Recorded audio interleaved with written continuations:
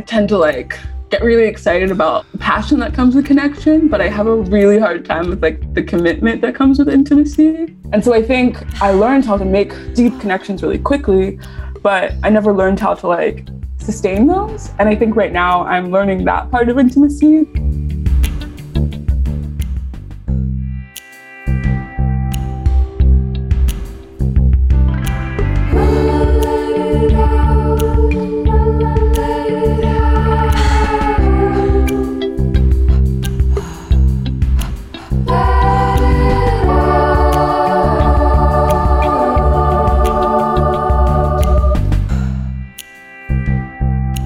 Hello, welcome back. You are listening to Let It Out with me, your host, Katie Dalebout. Today on the podcast, Lore Yesuf. She is one of my favorite writers. She explores topics related to intimacy and identity and interconnection, which are all topics that I'm fascinated by and constantly reflecting on and talking about with my friends and on this podcast. And Lore reached out to me a couple of months ago to actually interview me for The Creative Independent. And that interview came out last week, which we'll link to. And we mentioned this in this conversation. But basically, we spoke for over 2 hours and she asked me a lot of questions. And now this is my turn getting to have a conversation with her, which spawns across so many different topics. We talk about social media and connection and dating. We really get into dating right now and what it's brought up for us. We talk about indecision and intention and writing. She's such a tremendous writer and thinker. She has written for Modern Love, the New York Times. She's written for Man Repeller. And we talk about some of these essays and poems that she wrote that really had an impact on me. We explore an array of topics in this, from moving to New York in the midst of a pandemic to her background and upbringing and magnetism and really high highs and the lows that come after really high highs and managing that. We talk about writing and routines and being hopeless romantics and feeling feelings and crushes. And it's just one of my favorite conversations that I've had in a while. I just recorded it this week. She's in New York. I'm here in LA, and I could have talked to her for 2 more hours. We already have a conversation on the calendar to continue talking, actually. So enjoy my episode with Lore right now. And I would say follow her everywhere, but read her work and sign up for her newsletter. She is not on social media, which we will also discuss momentarily. But I'm so happy you're here. If you want to support this podcast, the best way to do it is share it with a friend and sign up for the Let It Out letter if you want the show notes to come right to you and a little essay from me. Thank you to everyone who read last week's episode and sent me a really nice note about it. I was really nervous to put that out, and I'm happy that I did. We also wrote a new zine about creativity, so it's called The Creative Combination. If you would like to get that, the link will be in the show notes. Again, I'm really happy that you're here, and please support the sponsors. I only pick sponsors that I genuinely really love, and so you will hear an interruption in this episode from our sponsors who make it possible. The organization that we are supporting this week, and I would love if you would check out and support in whatever way you can this week along with me, is the Central Ohio Freedom Fund. My friend Simi sent me this tremendous organization. It is a Black-led, Black-centered organization which exists to work toward elimination of cash bail, and it serves communities in Central Ohio by using a revolving fund for bailouts, providing public education, and advocating for radical, systematic transformations which create conditions for a sustainable future. So the link to support them and their mission will be in the show notes. Enjoy this conversation, and I'll check in with you at the end. Thank you so much for being here and doing this. I'm so excited to talk to you, Lore, again for another couple hours. When you interviewed me for The Creative Independent, we really connected, and I just enjoyed. I really felt like we had nice conversation. And I learned so much from you. And I said to you, like halfway through that, pretty instantly, that I wanted to be able to do what you were doing to me, to you, and interview you and get to know you more. So here we are. Thanks for doing this. Of course. Thank you. Yeah, that conversation was so cool. So I'm glad we get to have like a part 2 or part 3. Me too. Me too. Yeah. And I know, yeah, we had to do that in 2 parts. We did it once and then both had to go and had to do it. Yeah, it's funny. I think that we haven't gotten to debrief on that. That interview came out last week, and it was really nice. I had a lot of full circle moments with it because I got messages from a couple of people in my life who I hadn't spoken to in a long time, who must have subscribed to the Creative Independent and sent me really nice notes about it. Like, wow, it was such a surprise to see you in there. Yeah. So that was really cool. And then I saw the person that's like, go to the next one or the one before you. And I really love the band Big Thief and Puck. Did you do that interview? No, I didn't do that interview, but that was a really good one. But it was right before mine. And I was like, oh my God, that's so cool. Yeah, that was really cool. So I was like, wow, that's really, so anyway, thank you for having me there and including me. And I think the conversation we had, especially around money, really resonated with people. I got a lot of messages about it. And cool. Yeah, you're off of social media, which we'll discuss, but I shared it on social media and you didn't see this because you're not there, but I thanked you and I would have tagged you, but I had this, like, I was like, thank you so much for taking the time to interview me and sharing the talk that we did, especially on being a freelancer and making money. And I think that's a topic that I'm really open about. And I think that really, in that particular interview, really landed with people who read it. Yeah, I'm glad. Money, like, with freelancing, it can be so mysterious. Obviously, we already talked about this, but it can be so mysterious. So I'm really glad that people resonate with that. And maybe it will like get more people to be more transparent like you are. Yeah. And I think, just knowing helps which is what I said in that interview. Like, and I had to, for people listening, you know this, I was so open with you because you created such a comfortable, safe space that I did have to email you when you were so kind to show me the interview before. And I said this there and I will say it here because I don't feel as worried about this, but someone told me they were trying to do a project very similar to what I'm trying to do. And they told me a very specific number of money that was given to them, and me just knowing that really helped me to manage my own expectations. And I told you like the very specific story, and we had that in there that I was like, no, maybe we should take it out.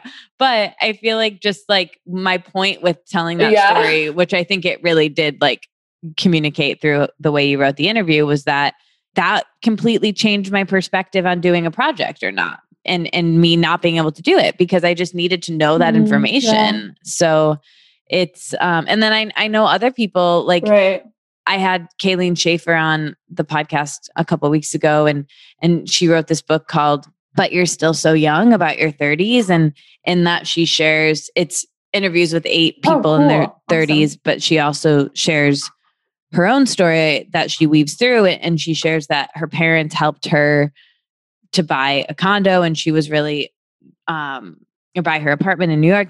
And she was really nervous about sharing that, but it became this really interesting conversation about generational wealth and about, the class system that we live in. And it was really, it created a really good dialogue. So I think being honest about this stuff can be shameful and worrisome and embarrassing, but I think is actually progress.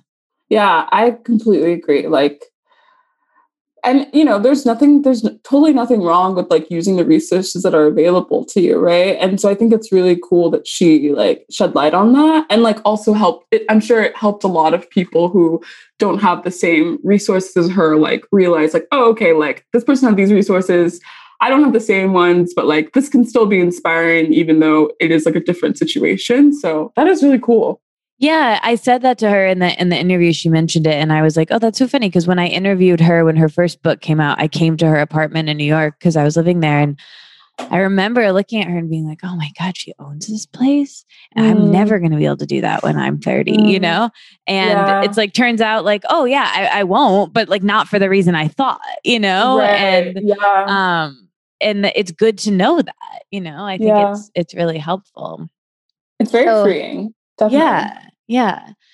Okay, so remind me where you grew up and what you were like as a kid. Oh, yeah, that's a great question. Okay, so I was born in Philadelphia, but I didn't live there. I was only born there. My parents are originally from Nigeria, and then they lived in England for a while, like, I don't know, and like maybe like 10, 15 years. And during that period of time, my mom was pregnant with me and realized that she wanted me to have citizenship in America just in case I wanted to come to school here. There's like a title for that. It's called anchor baby, I think. So basically I was an anchor baby. So she like was living in England, had me in Philly so that I could have citizenship, and then went back to England like literally Wow. a month later. Yeah. And then eventually my whole family moved here. And then we like basically moved around Texas, like the Dallas area mostly. So I grew up in Texas. Yeah. What do your parents do that they could move around and what led them to Texas? Yeah. So my mom is a nurse. I actually haven't talked to my dad in a long time. So who knows like what he does. But yeah, my mom's a nurse, and so she would just like, I think basically they were kind of just like looking for the best, like, you know, most affordable place to raise children that had like good schooling and, you know, good neighborhood, all that stuff. Kind of like sort of stereotypical like immigrant journey and just trying to find good roots for their children, good opportunities for their children. Yeah. So we basically like moved to different suburbs, like in the Dallas area. Yeah. And then I like went to college there and eventually moved to Austin after college. And then I moved here during the pandemic. So yeah, that's kind of how I ended up here. So, and here is New York, Yeah, here is New York. which we'll get to. But so you mentioned you have two brothers. Are you the middle child? Yeah, I actually have three brothers. Oh, wow. Yeah. I'm the middle child. I'm the only girl. Yeah, I'm the second born only girl. I have one older brother and then yeah, two younger brothers. Are you close with them? Yeah, I mean, I used to be really close to my older brother, but I think ever since I moved to New York and like because of the pandemic, I feel like somehow we're like talking less. Also because he's like made some new friends recently and is kind of doing his own thing. And then my little brothers are like teenagers and just like want to hang out with their friends, you know? Yeah. So we like talk every now and then, but we're not like super duper close. So tell us about moving to New York in the midst of a pandemic. How did you make that choice? When did you make that choice? What was it like? Where are you? Why New York? Yeah. I definitely I was every time someone asks me, I'm always like, yeah, it's really so cliche. I just was like, oh, I'm gonna be a writer, move to New York. But yeah, as much as like the pandemic has been really obviously like really traumatic and like hard, it also like led to some kind of strange serendipitous opportunities for me, I guess. So basically I was working at Bumble for a while. Didn't really like that job. I was working in customer service and like, you know, was just like looking for a way out. So I was like, okay, I'm just gonna write a bunch and hopefully I can like build up my portfolio enough and find a writing job, probably in New York, because that's what all of them are. I was living in Austin at the time. I was like, okay, hopefully I can, you know, get a portfolio and like find a writing job in New York and get the heck out of Bumble. So that was really my main priority. I just like didn't really like my job and wanted to do something else, right? So I'm writing a lot. I was freelancing. This is last summer, like around this time last year, actually, like April, May, June. It's crazy. Wow, like to look back and see how much has changed. But yeah, so I started writing a lot and just started like getting some luck with publishing. And so I published a couple of articles and was like, oh, wow, okay, like things are really kind of taken off for me, or whatever that means. And around the same time, a friend of mine who I met in college was living at New York at the time, and I was living in Austin.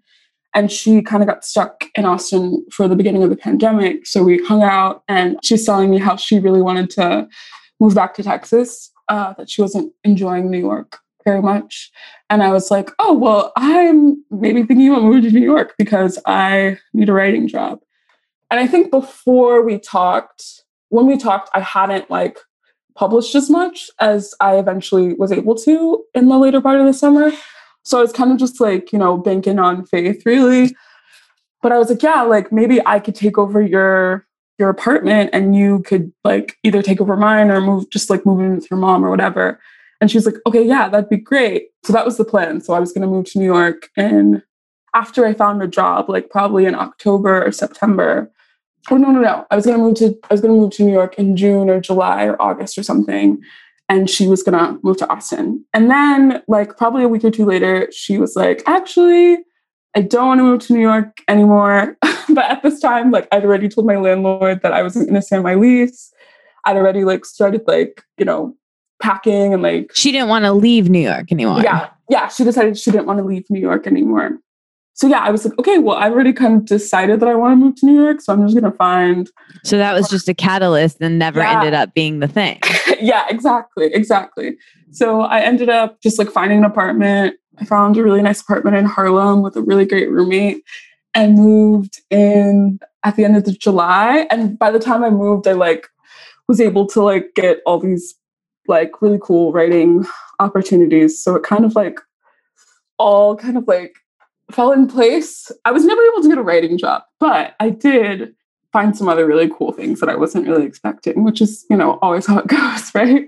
What were exactly? I think it just shows so much magnetism that you had of like you. Aww. She was showed you what you really wanted by you committing to that situation that didn't even pan out, but then it gave you the faith to be able to be like, oh, okay, or the clarity to be like, I want this.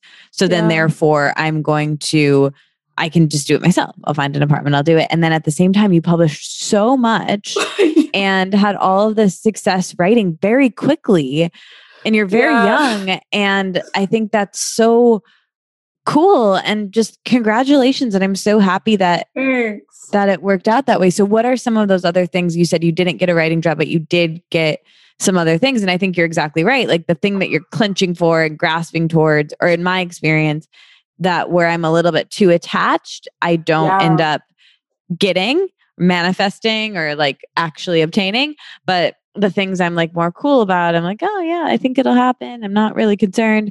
That happens without really trying. So was that the case for you? Yeah. I always get so nervous when I talk about like the stuff that I publish. It makes me so nervous. But I think it's imposter syndrome and like me not wanting to sound a certain way. But yeah, sorry. No, you're great. It's like so hard for me to talk about this. I had a job interview and they were like, so tell us about your writing. And I literally was like, what are you talking about? I've never written my life. Oh my God, you're an amazing writer. We're going to get to it. I have copious notes. I'm going to read some of it to you. So just stay seated and just get cozy because I'm going to be praising you for about an hour. Oh gosh. Okay. I will say though, also on top of the writing stuff, this is kind of me like feeling nervous and curbing, but on top of writing stuff, I also will say that I also met someone, my current boyfriend, who's now washing my dishes, which is cool. But yeah, around the same time that I was like, okay, I want to get out of this job and write and all this stuff, I met my now boyfriend online on Instagram, actually. And we were like talking around the same time. So, the real reason I moved to New York is for writing, but then like, also he grew up in New York and lives here. So obviously he was like a nice little, plus too. So I kind of like moved here for writing and for love, which is like the most cliche, like. Are we in an audio version of a romantic comedy from the early 2000s? God, maybe. I don't know. It's kind of cringy, but here we are.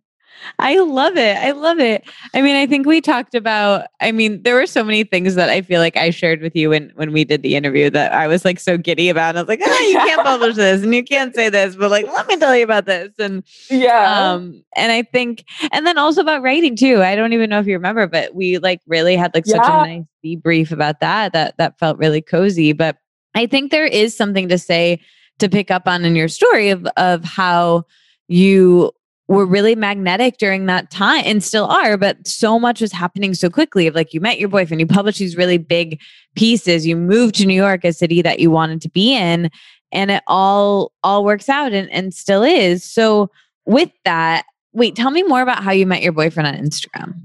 Yeah. Okay. So I guess before I talk about him, I feel like it's important to talk about like what was happening before him. So because I guess that goes into like the modern love story, I guess. Great. So basically, before I started dating my boyfriend, I, like a lot of writers, definitely a big hopeless romantic, definitely very dreamy. Very, God, we're the worst. We're the best. Right? We're the worst. Yeah, definitely. But yeah, I definitely, have had so many crushes that like just lots of unrequited crushes, which I think everyone goes through, but definitely like as a Black woman, dating for me was always really like discouraging, always really tough, always made me just feel like a complete piece of shit. I actually grew up Christian too. So, and like was Christian up until college. So not only was I kind of dealing with the difficulties that come with like dating as a Black woman, but I was also dealing with the difficulties of like dating in a very like rigid church culture. So yeah, I just had a lot of negative or like just like discouraging experiences with dating. And then, in Austin, it was kind of the same thing. So either it was like boys didn't like me or like I was having to do all the work. And eventually they'd be like, okay, like you're interesting. But then it felt like I was still like begging for people's attention, for a really long time. So before I met Michael, who's the person I'm dating now, I kind of like told myself like, okay, like I'm done chasing people. Like I'm done. Obviously, this is not like a gendered thing. Like I think it's totally cool for women, like in hetero relationships for women to like, pursue men and like go after men. Like that's totally cool. But I think in my situation, it was a lot of me just like begging people to see me and begging people to see my worth. And so I kind of told myself like, okay, I'm done doing that. I'm done like begging people to go on dates with me and begging people to give me the time of day and like all this stuff. I'm done like not valuing myself by like dating people who like weren't willing to value me, right? Yeah. So that I kind of like made that pact to myself. And I was like, the next time I like date someone, whether that's like going on dates or like, dating someone more seriously or whatever, I'm like not going to do the work in the beginning. Like that person's going to do the work for me. Again, not in like a gendered way, but just like in a like, I've like been through a lot and I just want the next person I date to like show me the same interest that I know I would show them. Yeah. And then I met Michael and he like totally was like everything and more of like being reciprocal and like loving and supportive and like not trying to like not having this like gross masculine like savior complex thing. He's like wonderful. So yeah, he just like slid into my DMs and we started talking and video messaging and FaceTiming and then like yeah. So he came out of nowhere. How did he slip into your DMs? This is also a funny story too. Basically, I hope it's okay that this isn't too intrusive that I'm asking. No, it's totally fine. I'm just so curious because it's such a great story. And it really like my friend Lacey Phillips talks a lot about magnetism and energetics, and it just shows how you like she talks about self-worth and when you step into your self-worth and you are your authentic self, she says that you're kind of like a moth to a flame energetically and things come to you. And it just seems like that has really happened with you. And it's so intriguing to me. Oh, and it makes me so happy. Yeah. But it also shows that like you did a lot of work on yourself and it hasn't been easy. And you've had so many challenges like you shared that, I can't even imagine and also just like understand the feelings that have, I'm just really happy that all of this goodness has come to you. And it's not just like has come to you, like you've worked really fucking hard and you have so much talent and you have so much worthiness and you have so much to offer Michael and the world through your writing. And I'm just so happy that has been reflected on the outside. Thanks. That's so nice. It's like, so true. I think we both find dating and meeting people in these times. My friend Savannah said that in a text to someone she had a crush on recently. She was like, how does this sound? And it was like, blah, blah, blah, blah. Do you want to go on a walk? Something in these times. And I was like, take out in these times, like kind of joking about it. But like, I then now keep saying it. It's kind of the new, like, it's a journey, like something that makes you cringe. Yeah. Like kind of works, you know? And so now every time I say in these times, I think of that. But I really am curious about dating now and meeting people. And so I'm curious how he found your DM. Yeah. So basically, so Michael is kind of a crazy story. All of this is like, as I reflect on it, I'm like, wow, what is my life? So basically, Michael lived in Spain for a year. And while he was in Spain, he met a friend who I don't know, I've never met, but she is like the former roommate of one of my close friends. So Michael's friend and I, who he met in Spain, we've never met. And up until Michael and I started dating, he had never met my friend Isabel. But I was following this like, not mutual friend, but this like, I guess mutual person that we knew, mutual connection. I was following her on Instagram, and she started this quarantine like dance party page and was inviting people to submit videos of themselves dancing in their room. This is like early pandemic, like March, like 13th, 15th or something. So I submit a video, gets posted. I noticed a couple people have followed me. And then there's, this like cute guy from New York. And I was like, oh, he's cute. And I'm like, I think he probably thinks I'm cute because like he liked this video of me dancing and then followed me. And so I follow him back. I'm like one of his selfies, like, as we do. It's funny that's the like, let me like one of your photos and follow you back. And like, Yeah, it's like how you show someone that you're interested in them online. So, and then he like liked a selfie and I was like, okay, cool. I'm going to wait. Like, I'm not DMing in like college, I would have DM'd him. Again, nothing wrong with that. But for me, I was like, I am not, if someone's interested in me, they will show me. So I was like, okay, I'm going to wait for him to message me. And then like a month later, he did. So yeah. Wow. And then here you are in New York and he's bringing you tea. New York, and he's bringing me tea. Yeah, it's kind of wild. Wow. I love that. That is inspiring. And really, I really liked hearing that today. So thank you. Yeah, of course. It's really interesting. I'm thinking about what you said. How did you say it? I'll know if they're interested. Yeah. They'll come to me. Yeah. If they're interested, they'll come to me. And like, again, I've never dated anyone but like cis men. So, I'm sure it's really different for queer people, but with like, if you were dating, if you are a cis woman, straight woman dating like a straight cis man, like, man, is it a journey? Like these boys, they're so like, they can be so like, play games and not be so straightforward. And was a lot of like what I experienced with dating, or just like, people straight up not being interested in me or kind of friend zoning me. I had like dated someone before Michael, but it was just sort of like this guy wasn't interested in like really giving me his time, So, and I just was like fed up with that. And I was like, okay, if I'm going to date, like the next guy I date is just going to have to show me that he's willing to put in the effort that I know I want to give someone if they're like there and present. Yeah. Again, this is like cis hetero like relationship. I'm sure it's a little different for queer people, but yeah. Again, with the cis and hetero experience and my very privileged, I come from the body that I'm in and you and yours and us like talking about this from only our own perspectives. But my experience as you were talking, I think it's really common to like, that's why I love talking about dating and love and relationships and sex, because even though we come from different perspectives, I think I can see myself in relationships that and bodies with people that I've never been in. But I think there's a level of connection that I was just talking about this with someone this morning, actually, because I haven't talked about this really on the podcast, but when I moved to LA, I didn't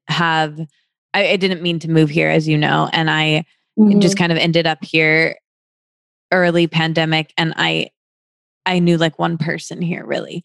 And over a year later, I was reflecting this morning because it's about to be my birthday and I'm going to be a year older, obviously. And I feel like my life is entirely different. And I have this whole new group of friends and I feel incredibly close with them, but they're new. Like a year ago right now, we were not close, or it was like very new. And one of the reasons I think we got close so quickly, or like I was able to be intimate and vulnerable with them, was because I had this relationship, or it was not a relationship at all, but it was exactly like you were talking about, feeling like I really liked someone who didn't like me back. And me talking it was all I wanted to talk about. You know, you could like have a crush and it's like, it's all I could, I was so consumed with it. Yeah. And I think me vulnerably sharing about that with my friends and their reactions back to me, and then them sharing about an experience they had that was similar, instantly bonded us in a way that like, I feel like that's why that happened at that time. And I learned so much from it. And there was like a lot of pain to it, but also like really nice moments to it. And one of the things is like, I think talking about this stuff like we're doing right now is it's interesting and it's fun. It's why there's like, you know, so many romantic movies and content and TV and books and why, you know, we in this family with you and I, we love modern love, and we love you know, reading about these stories from all different perspectives. But because I think there's a humanity to it. And then the other thing I was reflecting on about that non-relationship relationship was it was such an example of, I heard this in a meeting recently where someone said, I'm always wanting to sit with people who don't want to sit with me. And I feel like I've spent my whole life trying to sit with people who don't want to sit with me. And you know, having crushes on people who didn't like me back and as a child, and then doing it as an adult. And, you know, and I think that this ambiguity of a lot of, I think, I hope it's okay to generalize, but again, it's just my experience. Like, I think there is some ambiguity or in my experience with cis men and hetero relationships of like, they give you an inch and I want it to be a mile, or like they're giving me crumbs and I'm trying to make a meal of the crumbs, you know? And I think that comes from low self-worth. And I think what you did, or what I'm gathering, and this might be projection, and I think part of this might be my own experience, but it sounds like what you did with this and what you have with Michael is that you were like, I'm not going to accept crumbs anymore. I'm going to wait for a goddamn entree. And you got one with Michael. And I think I found that so inspiring. And I really liked hearing that. I'm really happy that happened. Thank you. I appreciate it. It's like, it's nice to like hear that. 'Cause I like, you know, it's so easy to forget like the past and like what I was experiencing before. Like you get like, sometimes I can get so caught up in the present and like not being content with what I have, like romantically or in terms of writing or the apartment I have or whatever. Like that's like kind of my biggest thing I'm trying to work on right now is like being more content. So anyway, it's always, I think a big thing about that comes with contentment is like having to remember what you have and having to remember like where you've come. And so I appreciate you like saying that. Yeah, it's sometimes good to have it be reflected. I mean, it's so cliche to have it be about gratitude, but like it's kind of about gratitude, you know? As you were talking, I was thinking of that Sheryl Crow song where she's like, it's not having what you want, it's wanting what you've got. Yeah, exactly. Literally, exactly. I know. In the words of Sheryl Crow.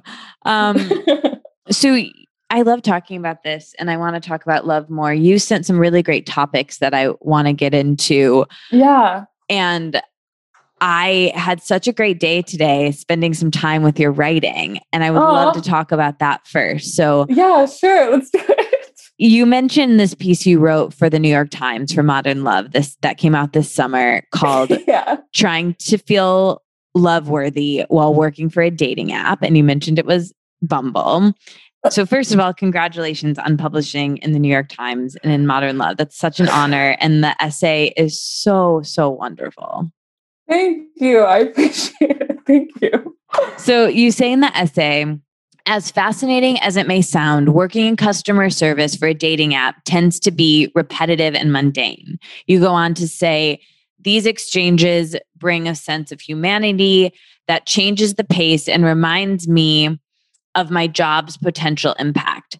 Amid all the anger and callousness is the tenderness of romantic yearning, the universal desire to be loved. Could you tell a little bit more about this essay? Because at the end, you don't talk about your ending of finding your boyfriend like you just shared here. So I would love to hear about where you were when you were writing this essay and give us a bit more context about it. Yeah. So I also want to plug. Before I got the essay published, I actually took a class through Catapult with Jess. I think you know her. She's been on the show before. Yeah. She has been on this podcast. I also took that class and have written and, as you know, have written and submitted several stories to Modern Love myself that that class is so wonderful, and I love Jess, and it makes you want to write for Modern Love very badly after being in that class. Yeah, definitely. I feel like it's really important for me to say that, especially since she's been on this podcast before. It's yes, and we'll link to her class that people should definitely take. Yes, definitely. If they have the same desire.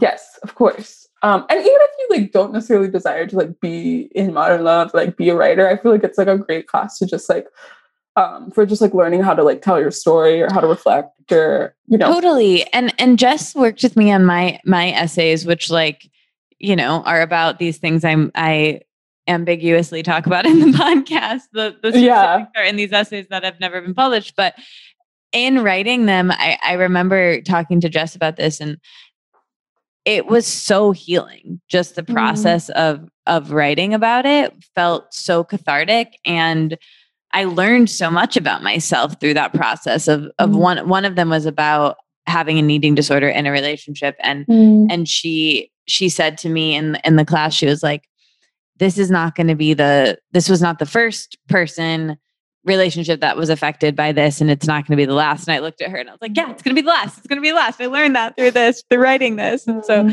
there's some really big shifts that can happen through writing that, closing the loop of publishing it, I do think is part of it. But even if that doesn't happen, the progress of taking those classes, and for me, has been so tremendous. Yeah, definitely. I can only imagine. Yeah, definitely. So anyway, tell us more about this essay. So you were in Jess's class during the pandemic online? Yeah. So I was in Jess's class online during the pandemic. Again, really was just trying to, ever since I started working at Bumble, from my first day there, I was like, oh my gosh, I am definitely going to write about this one day, even if it's just in my journal or for close friends. This is such an interesting experience, But as I was working there, I worked there for about a year. A little over a year. So as I was working there, I was just every time I interact with someone, I was wow. And, at the time when I was working at Bumble, I was single too. And I was trying to date. I was using the app and was trying to find love as well. So I just always felt this deep connection to the people that I was trying to help, either in small ways, just helping them get a refund, or in big ways, giving them advice for their dating app profile. And I just felt a really deep connection. And even though I didn't the job was really draining and was really boring and mundane, I knew that it'd be a really interesting thing to write about. And I was I feel this could be a cool modern love story. And even if it's not accepted, I'll just have it for myself, and I'll just have this essay to put in my portfolio, or like this essay to reflect on, or to like show friends or whatever. And like I have a poetry background, so I like poetry is like my first love in terms of writing. And I always like had an interest in writing essays, but I just like had so much anxiety about writing long pieces, you know?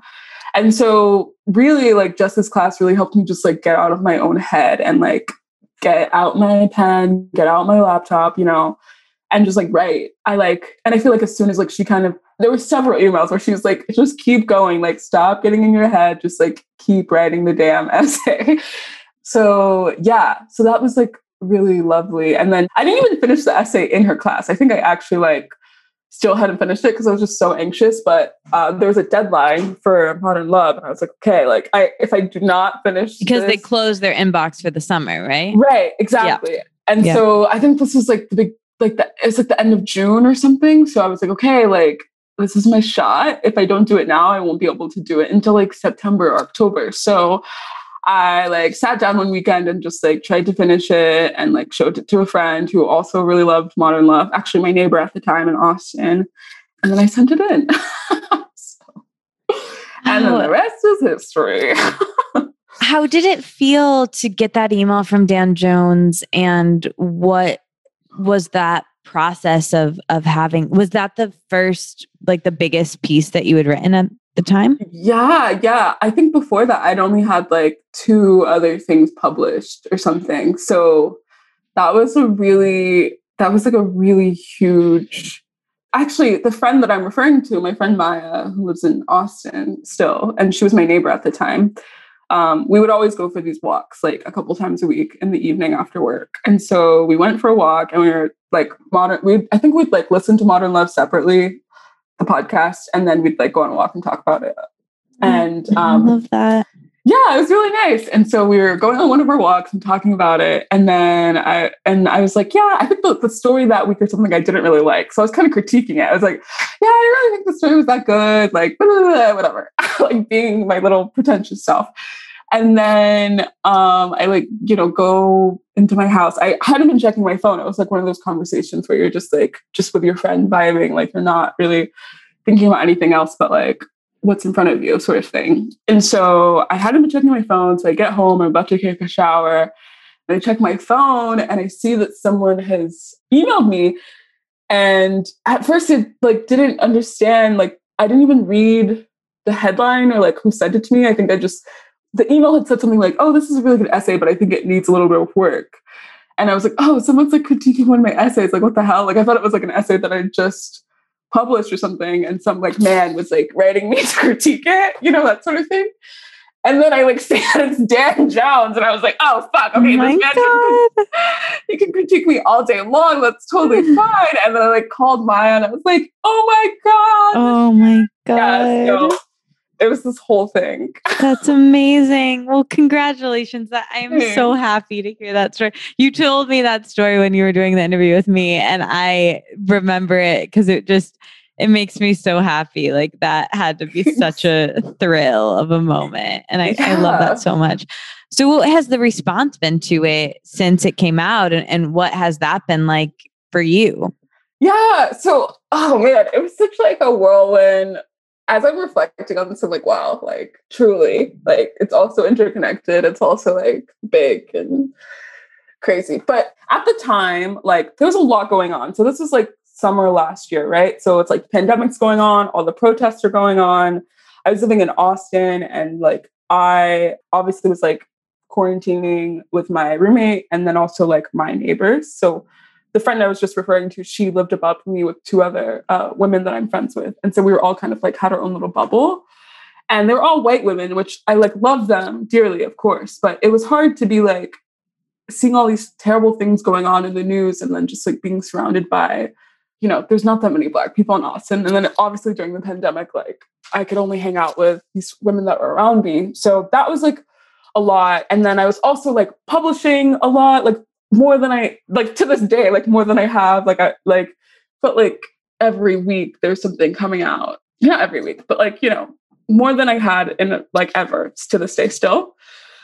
So I was getting a lot published, and then like because I was getting a lot published and because of the things that were going on in the world, my like email and like social media was just always going off. Like lots of people emailing me, either telling me that they really resonated with like the stories that I was sharing, like Modern Love or some other articles that I wrote at the time, or, you know, people just reaching out and wanting to like show me support because of the protests that were going on, or people like, you know, wanting writing advice or whatever. So I definitely remember being I feel like I definitely experienced like a little shot of success. And as much as it was really exciting and exhilarating, it's also extremely depressing. And I think like after I moved to New York, I went through a really dark like time. It's part of the reason why I got off social media. I went through this really dark time because I'd hit like the highest of high. And then like, you know, I moved to New York, started to be faced with the realities of living in New York. New York is a magical place, but it's also a really hard city to live in, especially if you like, you know, don't have a lot of money like me. And even outside of my own experience, there's so many beautiful things in New York, but there's also a lot of pain here, and it's very evident. Obviously, there's economic and racial inequality all over the country, but in New York, like those things are not hidden. Like you'll be walking in the Upper East Side, which is one of the wealthiest neighborhoods in New York, and you'll see someone who has like a Gucci like pencil or whatever, and then like across the street from them is someone who's like begging for money, you know? So I was kind of grappling with these like bigger social things around me in the city, but then also my own anxieties. And I was starting a new relationship, and like it was the furthest I'd ever lived away from my family and my friends, and there was a pandemic going on. And again, like with writing, like I experienced all this success and I felt on top of the world. But then as soon as obviously, you know, the pendulum has to come to the other side. And so I was writing a lot, and eventually those, you know, I wasn't able to secure as many gigs as I was during the summer.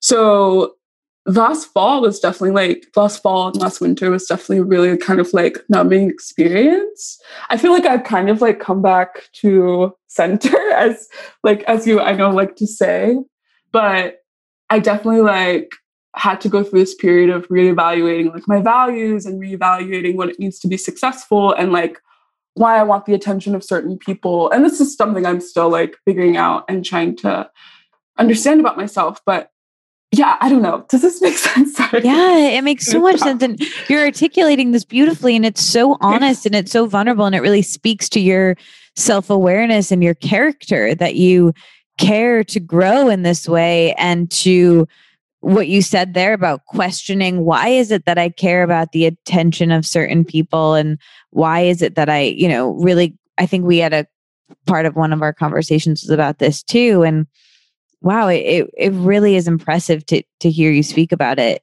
in that way. And it actually, yeah, it connects to something else in your essay. You talk about self-love, and you write, but I know enough to realize that self-love, for all its benefits, can't kiss me on the forehead, can't cheek to cheek, can't heart eye stare in the middle of the room. And though I finally believe I'm worthy, I still sometimes doubt others will be able to reach beyond their social conditioning to believe I am worthy too. And that was so beautifully written and makes me emotional to read. And I think is really interesting to, you know, what I've sort of been pulling out of your stories thus far of like raising, you know, what my friend Lacey says, like, is raising your self-worth to match what you want around you in your life. And it sounds like, you know, you are working on doing that, and then questioning, why is it that I'm getting it? Like raising your self-worth and being like, oh, I really wanted to be in this and now I am. And now what, you know? And then I know from my life, like I want to certain things that I've wanted to get, I get them. And then I'm like, oh, this, or like, you know, there's the Jim Carrey quote of like, I wish everyone would get rich and famous so that, you know, and I think also what you say here, which is so beautiful, is like the social conditioning to believe I'm worthy too. Like there's so much that is uncontrollable. And we live in this world where it's so complex, everything around us. And I think your essay spoke to both of those pieces in a really beautiful, interesting way. So I'm curious, where are you with self-love and self-esteem and worthiness now after some really big successes? Yeah, thanks. That's such a thoughtful question, such a thoughtful response too. So thank you. You know, it's a journey, right? Like, I'm definitely like, I guess, I don't know. I felt being in New York, like, I was talking to a friend last week who moved here like 6 months before I did, and we went to college together. She's in fashion, which is like, the writing industry is hard, but like fashion sounds like a kick in the ass, right? Like, I think everyone can probably agree to that. And she was telling me about a friend of hers who's also interested in moving here and pursuing like some sort of creative thing. But that friend lives in Texas and feels really insecure currently, like where they are. And I think they're interested in moving to New York as a way to like escape those current anxieties that they have.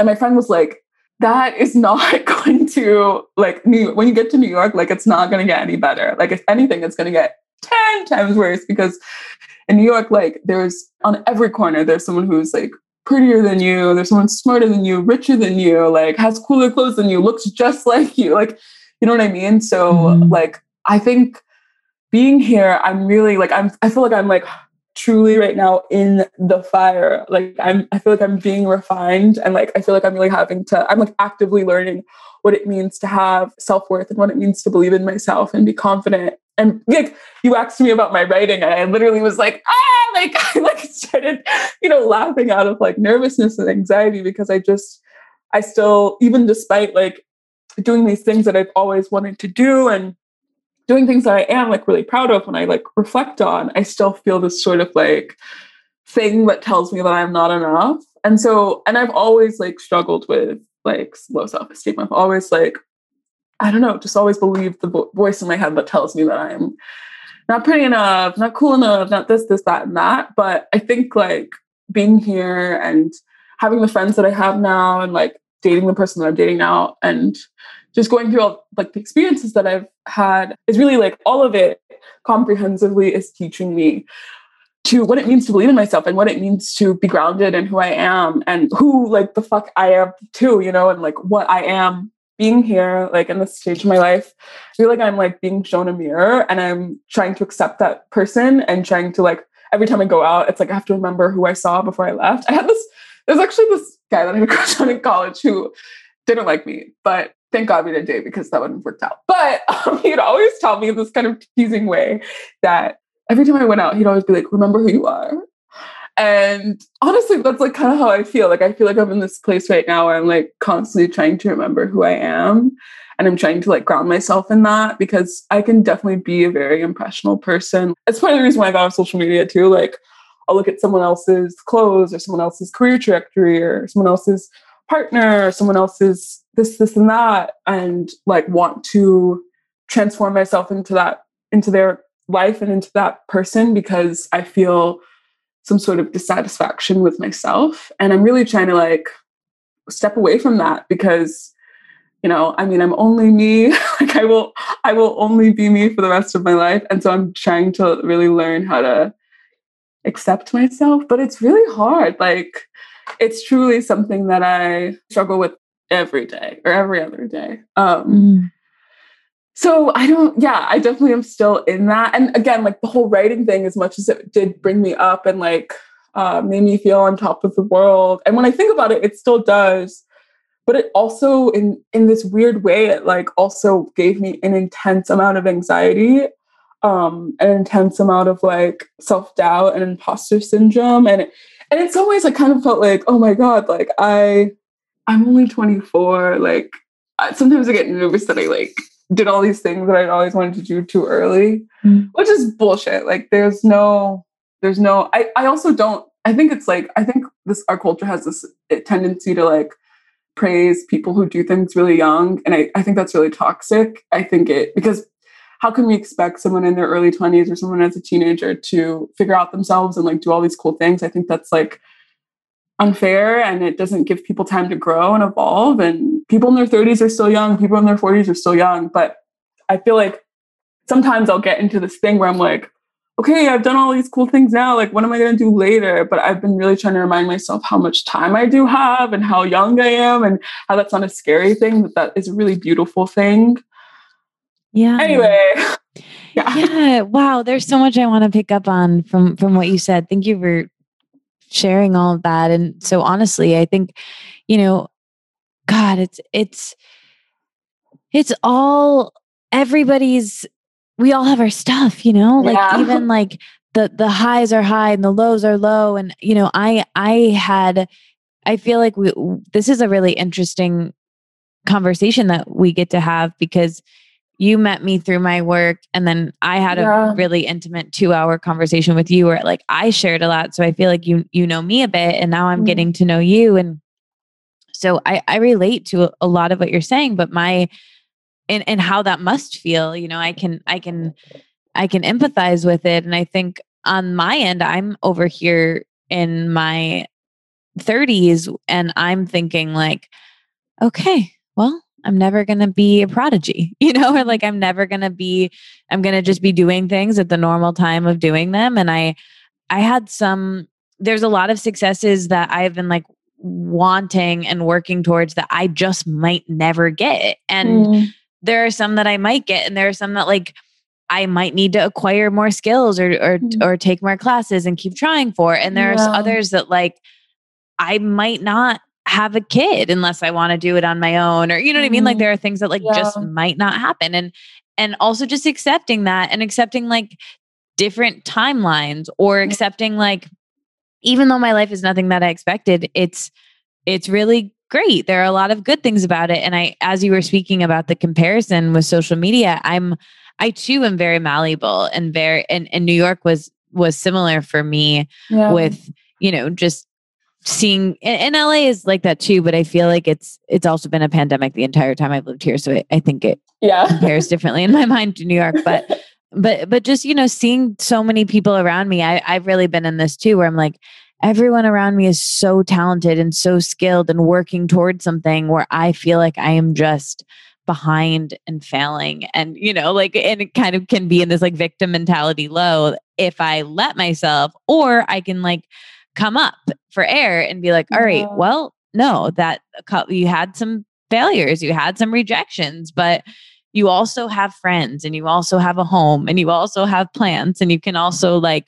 keep trying. And that's the low, which like, I know the tools to turn to there, but I talked about this in Marley Grace's episode, but she talks about highs where it's like when you're in the lows, you kind of know the tools to turn to, but when you get too high or you're not too high, but when you're on a high of like your crush texts you back or, in your case, you get published in the New York Times and your crush DMs you on Instagram and, whatever it is. But like, I can imagine that like I've gone through periods like that too, where it's like, I can even feel while I'm in it, like, oh, I can feel that I'm up here and I know how a low is going to be and trying to take care of myself and my nervous system within the high is really hard. But also I said this to my friend in ceramics, she's a painter and she said to me, I'm just in like a really good moment and I'm so scared that it's going to stop.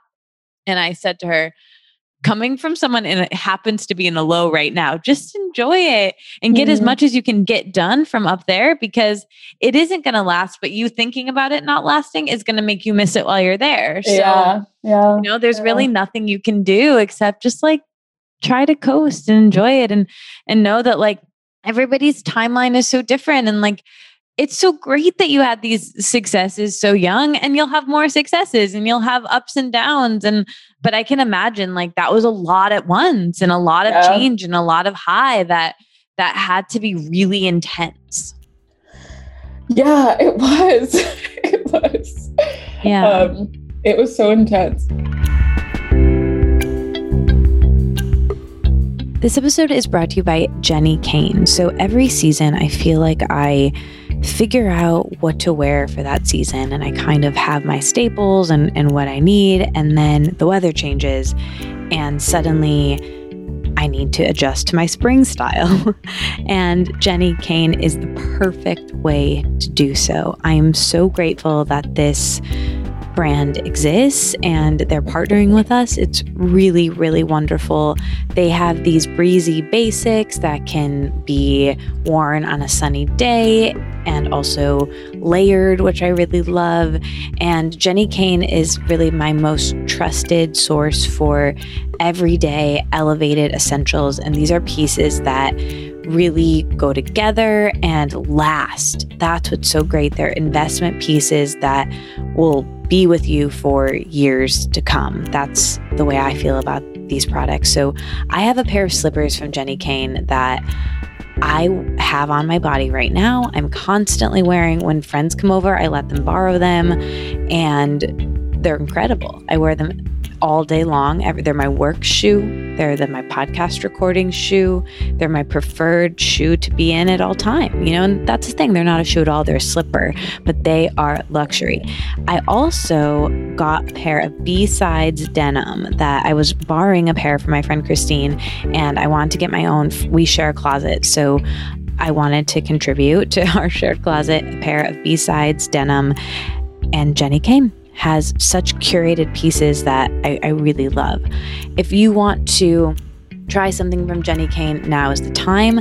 They have these signature pieces that are really what they're known for. They have mules and leather and suede and shearling, and they're really classic. They're the classic shoe that started the brand. They're effortless and comfortable and really versatile. And they also have a fisherman and cocoon sweater that is really great. It's lightweight and really luxe and pairs well with everything. And it can be like a work thing or a weekend thing, and it layers really nicely. So Jenni Kayne believes that getting dressed should be one of the easiest parts of your routine, and it's always been really challenging for me. So these polished basics never go out of style, and they make getting dressed a little bit easier. So they curate these stylish staples that will really go with everything in your closet. So maybe you already have a well-worn dress, and you can pair it with something fresh from Jenni Kayne. I really love this brand. You can find your forever pieces at jennikayne.com and get 15% off your first order when you use the code LETITOUT at checkout. That's Jenni, Jenni, Kayne, KAYNE.com, promo code LETITOUT. Organifi is a line of organic superfood blends that offers plant-based nutrition made with high-quality ingredients. I love Organifi. Each Organifi blend is science-backed to craft the most effective doses with ingredients that are organic and free of fillers and contain less than 3 grams of sugar per serving. But they somehow taste delicious. I really, really love this stuff, you guys. Organifi's green juice has essential superfoods and a clinical dose of ashwagandha, which helps reduce stress and supports healthy cortisol levels. They also have Organifi Gold, which is a superfood tea that supports rest and relaxation so you can wake up feeling refreshed. I take that one at night.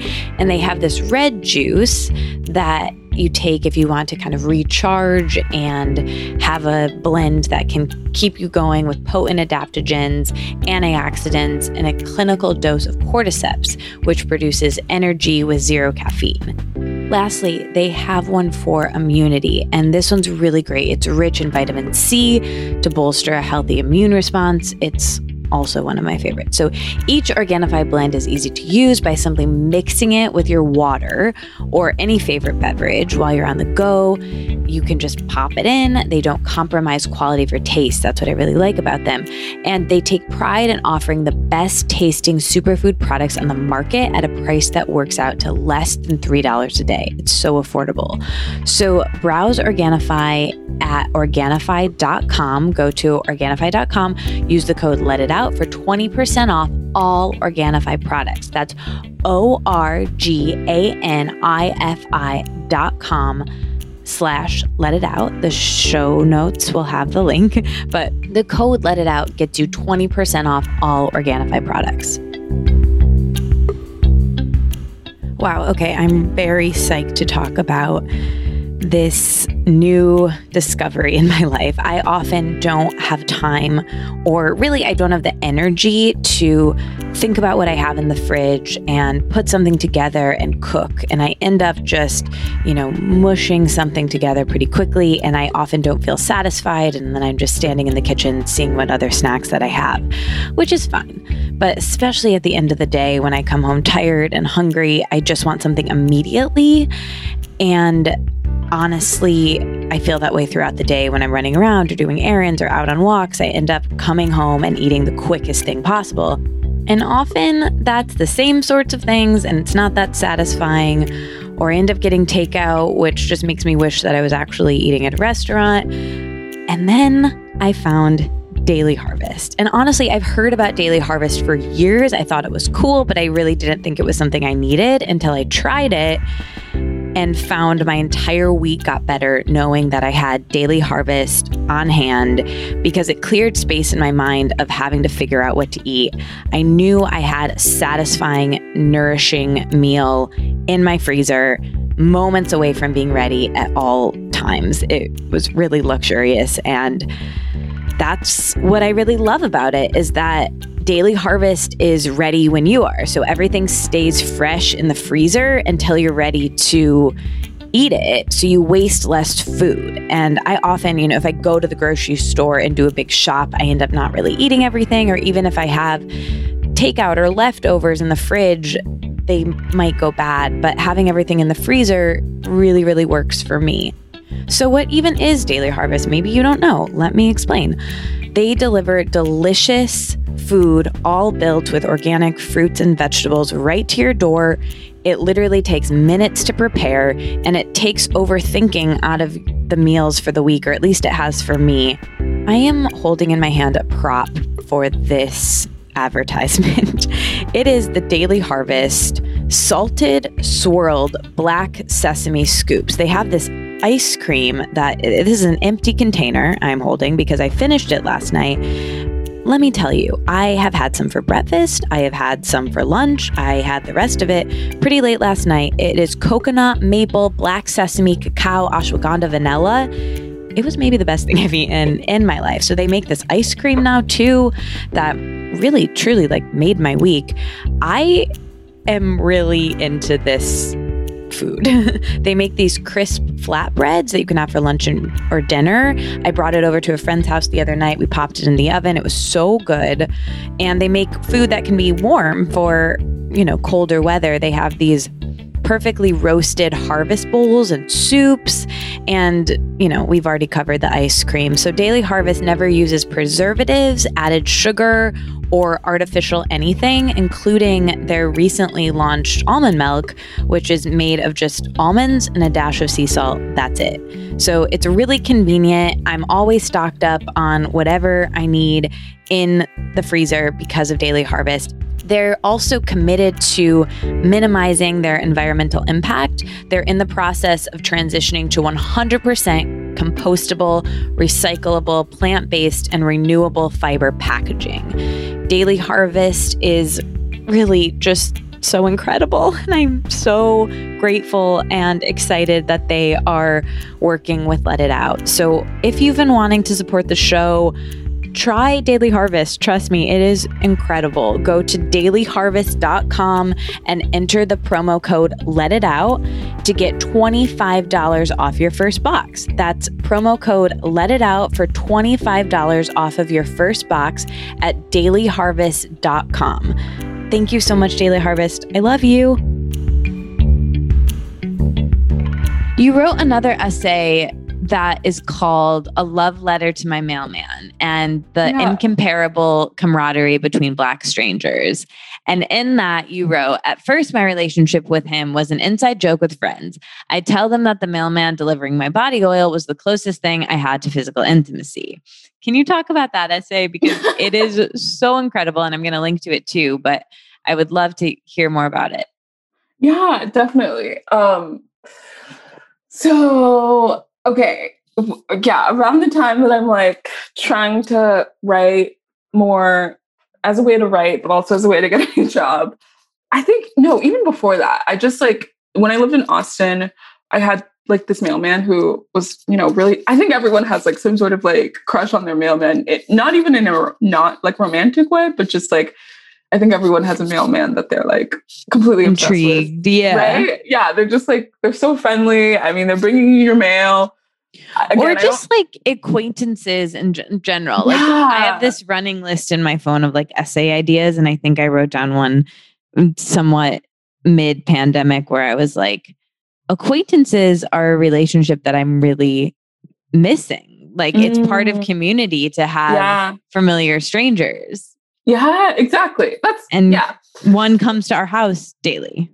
Yeah, exactly. That's the perfect way to put it. A familiar stranger. It's exactly what it was. So again, like not someone I knew at all, but just like this friendly face that I saw that I recognized, and would, you know, say hi to, have small talk with, walk past on my way to like wherever I was going, in the mornings or in the afternoons. And during the pandemic, I feel like, or when the pandemic started, I feel like his presence had even more weight because he became one of the few people that I saw on a regular basis. And then, of course, when the protests and all like the shootings started happening, not that that was, of course, our like country has like, unfortunately, like a long history of shooting. So I don't want to make it seem like last year was the first time all those things happened. Right. But when all those things were going on in the context of the pandemic, his presence, the fact that he was a Black man, the fact that he was so warm and kind was really meaningful to me. But again, like during the pandemic, in the beginning of it, before I met Michael, like I was super single. And even before like pandemic, I was super single. And so I, you know, would always make these jokes with my neighbors and my roommates that like I was in love with the mailman and that he would like bring me my body oil or like perfume or like my clothes. And I was like, wow, he's like coming into contact with these like very intimate things in my life, you know, like I don't think anyone else really touches my body oil besides me and like the person that gives it to me and the person that made it, you know? And so I was kind of really aware of that. And at first it was just going to be like a general, like sort of like ode to the mailman sort of thing. And I think I even pitched it. I think I finished writing it or maybe almost finished writing it. I don't remember, but I definitely was like in the process of writing it. I was like, wow, this is like, I really like this. I really like this idea. I'm going to pitch this idea to Man Repeller. And then they never got back to me. And then I like finished it. The shootings were happening, all the protests were happening. And I was like, oh, wow, like I'm actually thinking about this in a completely different way. Like more than just like this mailman that I'm like having this kind of silly crush on. Like this is a Black man in my life who like the only Black person I'm seeing on a regular basis right now. And so I kind of added that aspect to the essay. And then I pitched it again. Same, I kind of was like, hey, I'm back. What's up? To Man Repeller, because they were kind of another like publication that I had at the time really wanted to be published by. And so I pitched it to them and it got picked up.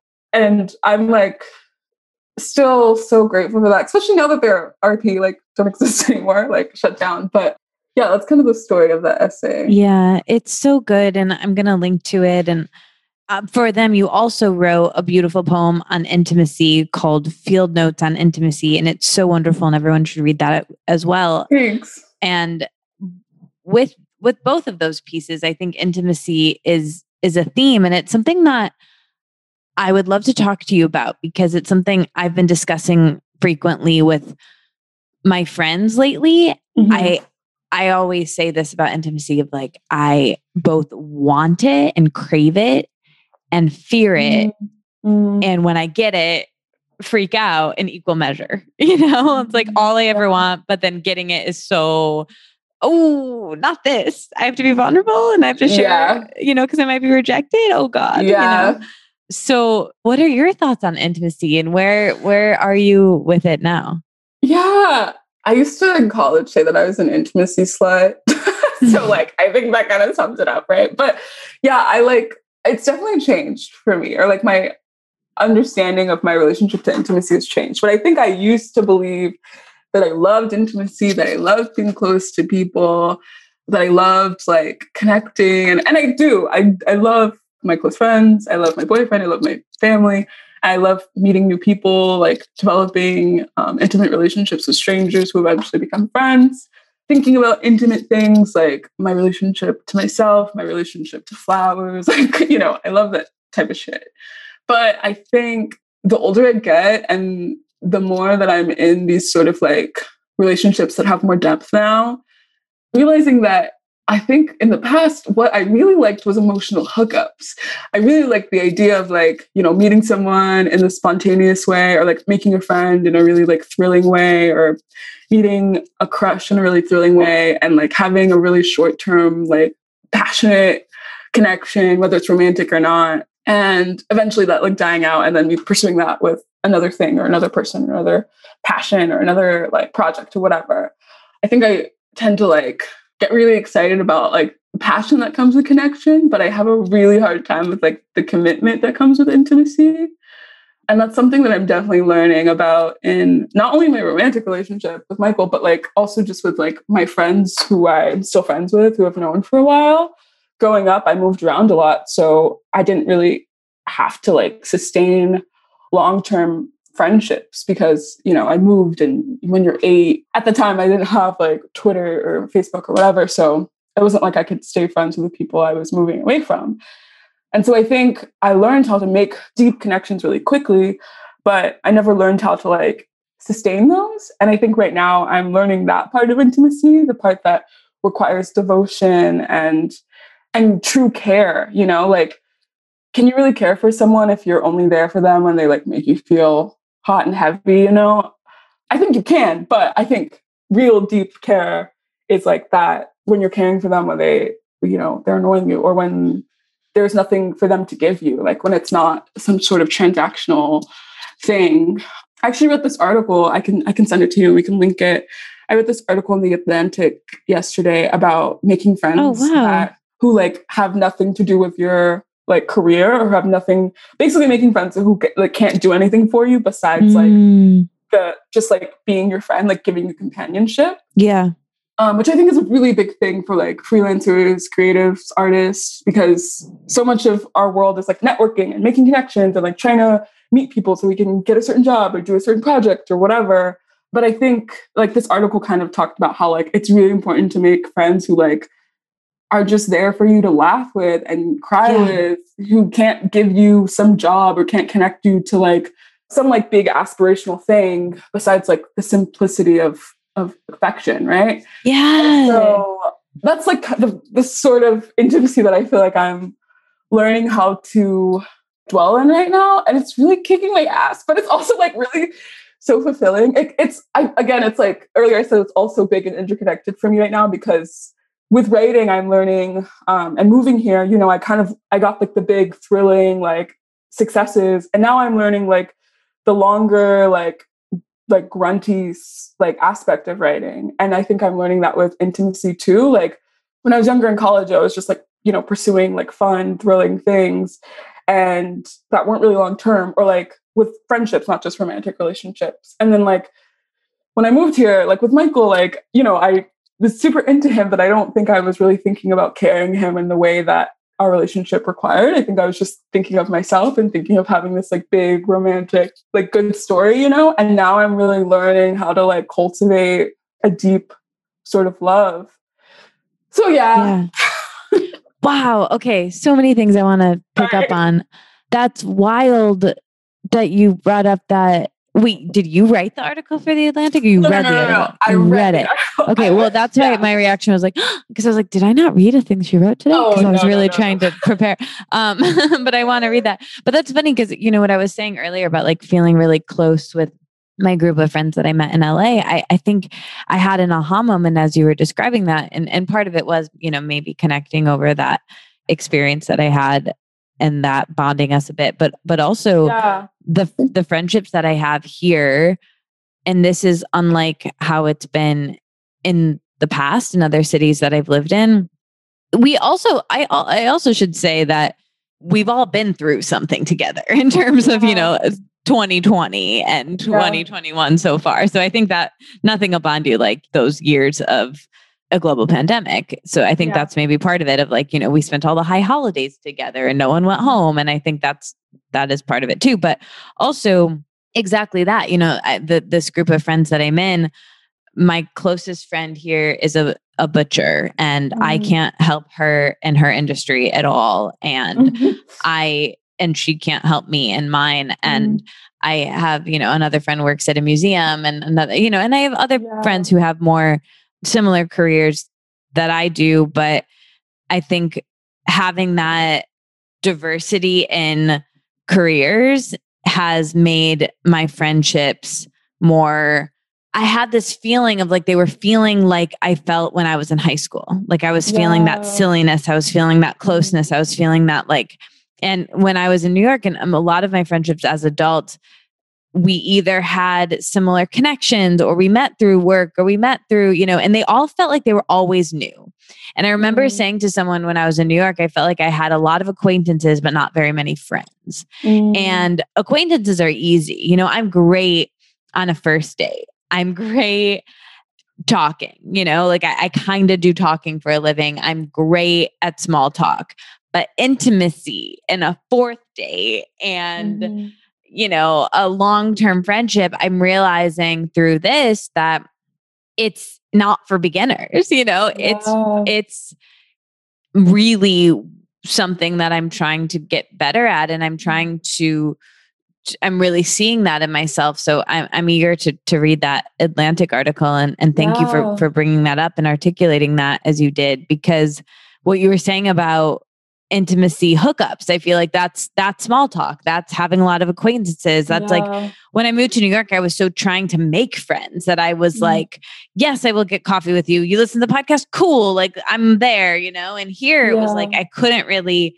meet up with anyone who wanted to get coffee and I couldn't really like put myself out there. I just had to kind of stay with who was around me and make it work. And it worked splendid. I didn't really have to try hard. I happened to be around such wonderful people. But what's interesting about that is that I think I heard this discussed in a podcast once of like, and this is, empathy, right? It's like, if you can, they give this question of if you put two people who are so different from each other, whoever they were, on a deserted island together, and they talked about their childhood and they talked about why they are the way they are, and they talked about their parents and what they like, we would fall in love with anyone, if we really had it, unless you're a sociopath, right?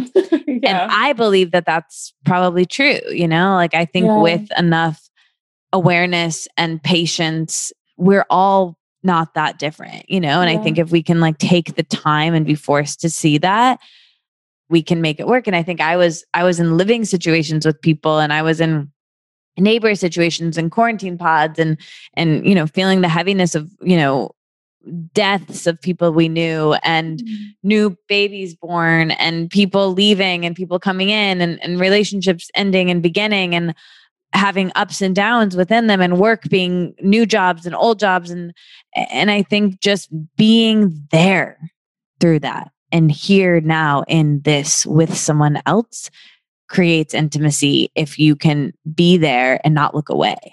Yeah, that's so good. That's so good. Yeah, definitely. Yeah. Nothing to add. You just summed it all up. Well, okay. So we've been chatting for a while, and these are not the rapid fire questions, but we might do them somewhat like rapid fire because these are the things that you sent me that you wanted to chat about. And I'm really excited to get into all of them. So let's start with social media hiatus. You've mentioned it a couple of times. So I'm curious, it sounds like you've alluded to why you came to that decision, but give us a bit more specifics and what exactly it means to you and if you think you'll return. Yeah. So, okay.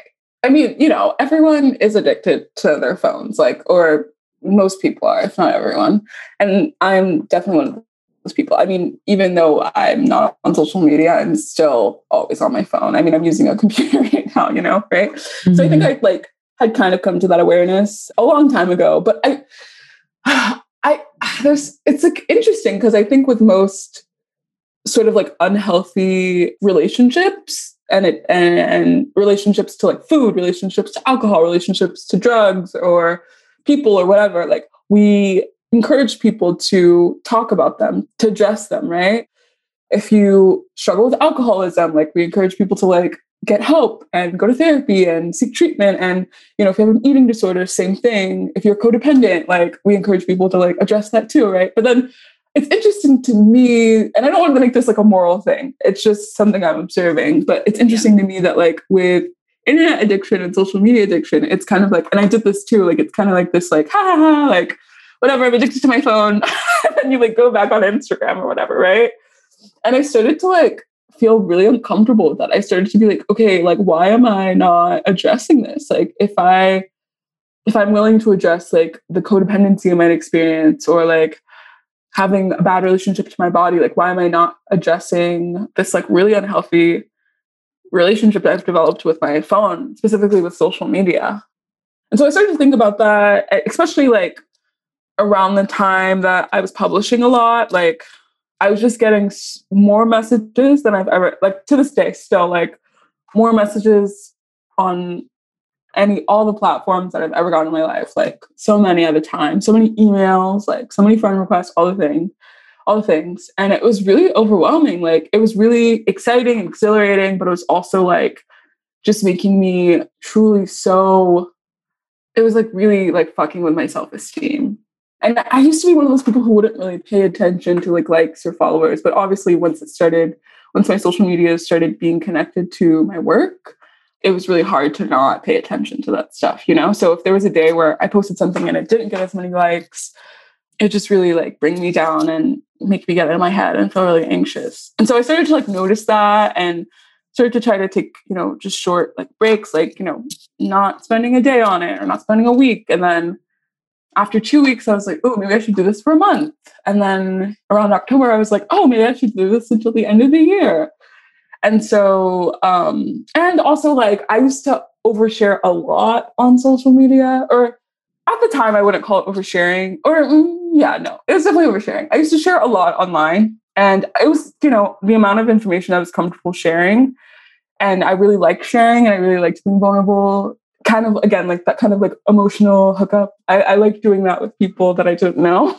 Yeah, that's the thing. Like, it's so easy for me to share on this podcast, but sharing with a close friend who I've known for 10 years is a totally different thing. Right. And I think, there's some comfort in that. It's cool to like kind of find refuge in the internet and find refuge in a podcast or social media or a blog or whatever. But I just was realizing how it was not healthy for me at the time. And so I was like, okay, so also, I guess I brought up the sharing thing because I was also publishing a lot and sharing personal essays and poems.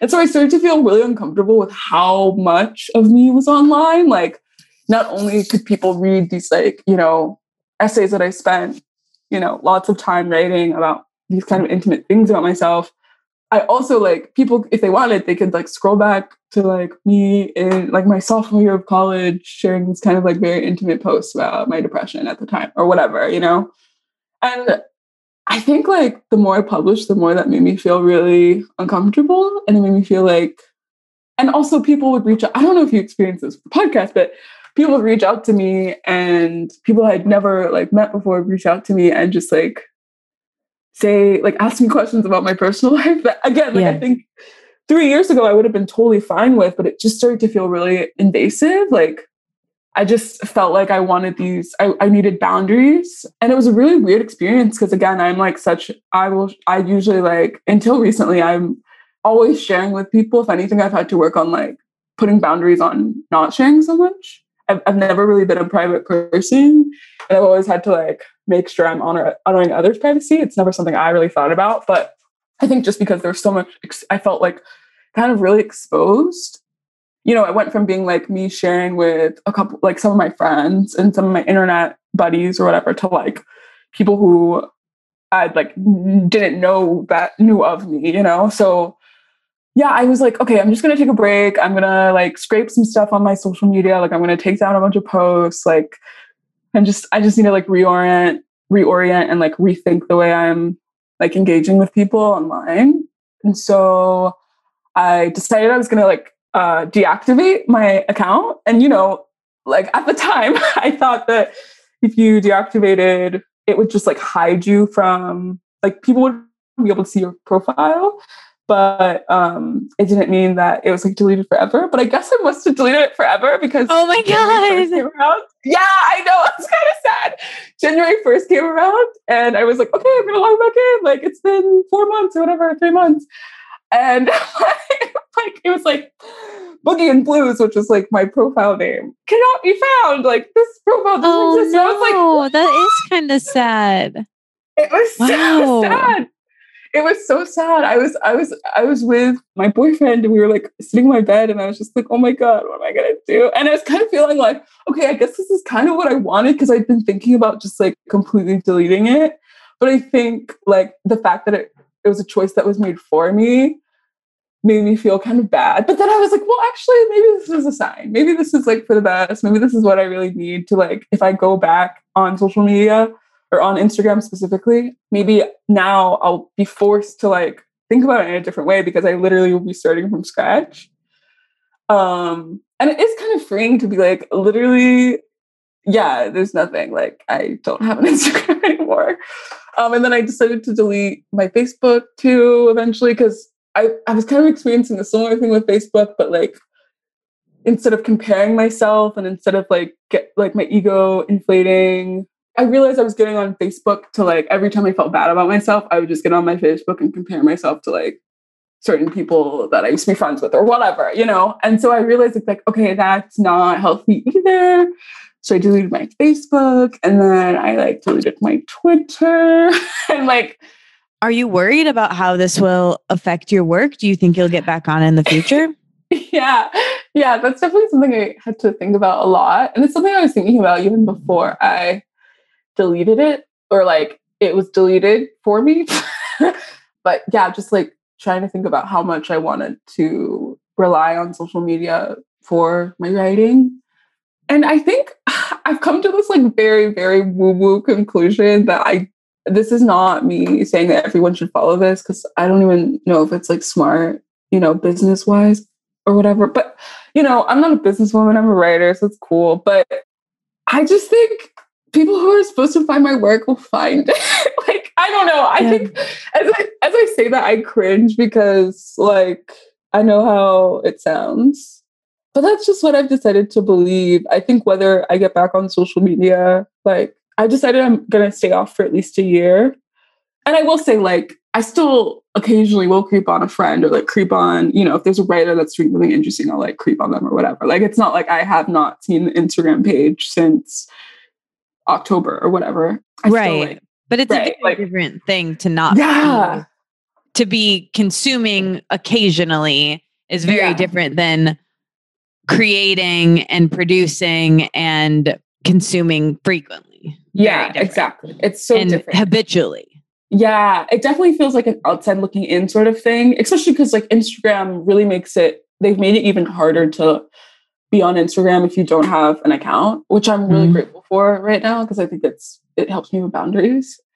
But yeah, I think I've just decided that like I'm not going to get into this because it's just so much and there's like so many articles and so many other smarter people can talk about this more than I can, but there's so much like ethical stuff with social media too, like just the way that those tech companies like use our data and like manipulate us that I increasingly feel uncomfortable with, which again, like social dilemma, like there's so many things that people could like watch and read about that topic. But I guess I've just decided that like, I don't want to currently, and I could change my mind later, but currently I just feel like I don't really want to compromise like my mental health for the sake of my writing.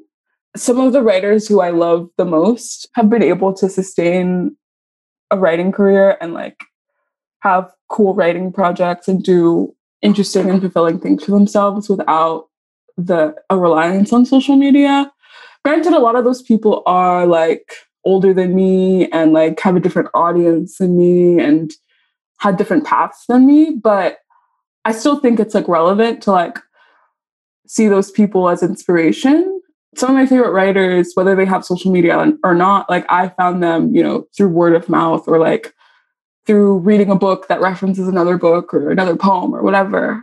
And so that's kind of like what I've decided, but I realized how like risky it is and how like our world is not like I'm really running in the opposite direction of what I like every business or like creative advice says. But I think if I was like a graphic designer or a video artist or something, it would be a little different. I think there's certain crafts that there's like a heavy reliance on social media.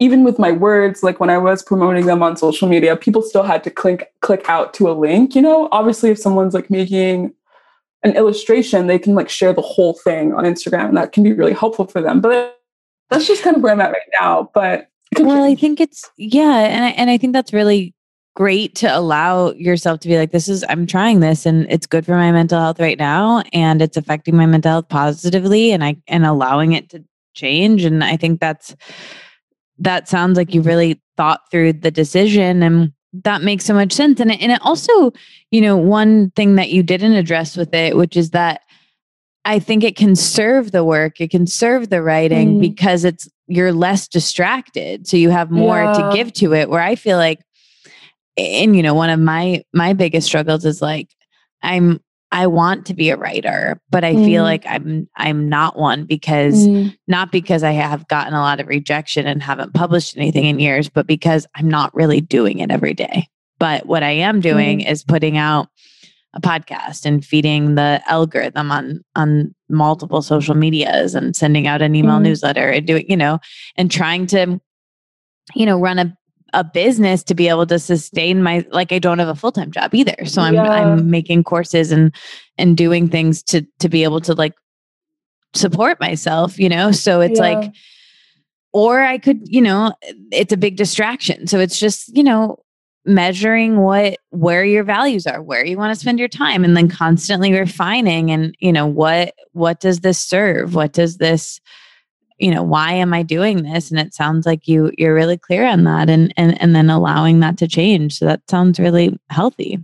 Thanks. I appreciate that. And again, I just want to like emphasize, this is not me giving advice about social media. I am also not like pointing fingers at people who decide that they want to stay on or they want to use it for their own art practices.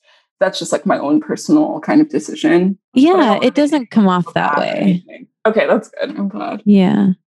Well, another thing you wrote down to talk about is the existential feeling of decision making, growing up, etc. And I feel like you one big decision was probably this one of going off social media. But what did you mean when you wrote that? And I'd love to hear your thoughts on it.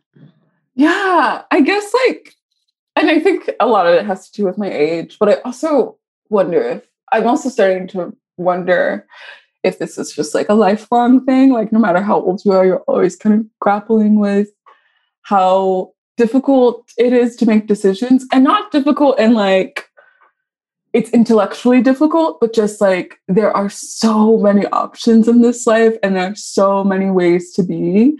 And I'm learning that like sometimes it's hard to like attain the option for you, right? It's sometimes like with being a writer, sometimes the thing that's hard is getting the opportunities that you need to move forward or whatever. Or like with dating, like finding someone to date who is compatible with you or whatever. But I've been learning lately that like another difficulty in life that I didn't really realize is like just how much, and maybe also this is a certain privilege for me, right? But like there's just so many different options in life, and sometimes it can be very overwhelming to decide like what sort of life to live, and like the kind of like intricate decisions that come with that. That's something I've really been thinking about. Like, I guess to be more specific, like deciding where to live, and like if I should stay in New York, if I should move away, if I should go to grad school, if I should not go to grad school, if I should try to get enough, like if I should try to, I still don't have a writing job. I'm doing freelancing part-time, and then I work a part-time job at a furniture company. But like if I should keep doing what I'm doing, or like try to get a cushy marketing job that maybe wouldn't be as creative, but like would give me more money. I just like, I find that those sorts of matters can be so hard because they can be like so linked to like what comes next, which is, maybe that's what it is. Maybe that's what's hard, is like the uncertainty of the future. And that I've definitely been thinking about a lot. And it's like hard to decide what I want, or like how to decide what I want, or like, and I'm definitely someone who like, sometimes I just have to like try something out to know, but you can't always do that. Like you can't always try out a thing. Sometimes you just have to like think about it and decide not to do it, So That's something I've definitely been like grappling with a lot lately. Is that something you like think about? Yeah, it's so funny to hear you talk about. I think this is something where our age gap, because I think we get along well and clearly think about the world in very similar ways, even though we have different experiences.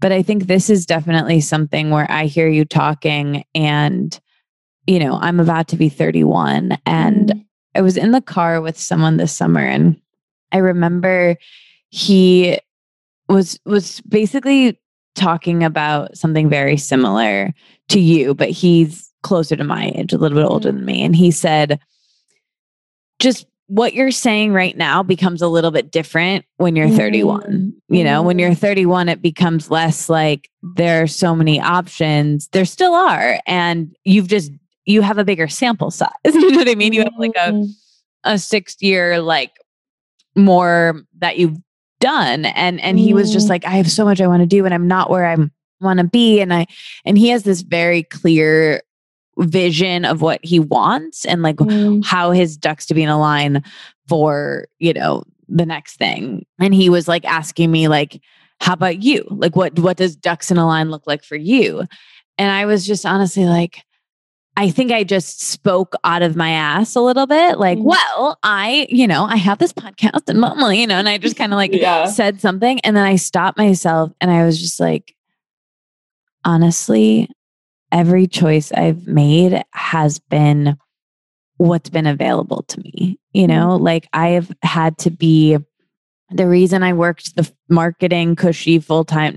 It wasn't cushy. I made less than $30,000 a year living in New York, but like I took that, to me, it's still the most money I've ever made, you know? And like, I'm 31 and like, I took that job because of the benefits and the 401k and the insurance and not being able to live at home, you know, and being able to move out. And I took that job and then I spent 6 years there wanting to leave it so I could do freelance, which is this podcast and write another book and publish essays. And I'm doing my best with that. But like I started a course helping other people start podcasts because that was what was in front of me. You know, I was just taking the next right action of following the dream that was following me, you know, like, and I think that it's not that the options become less when you get older, because I don't want to believe that. And that seems really negative. And I have so many things that I never would have expected, but there was, as I was talking and as we like, you know, it was really late at night and we're driving down this mountain. And I, you know, like I said, at first I just like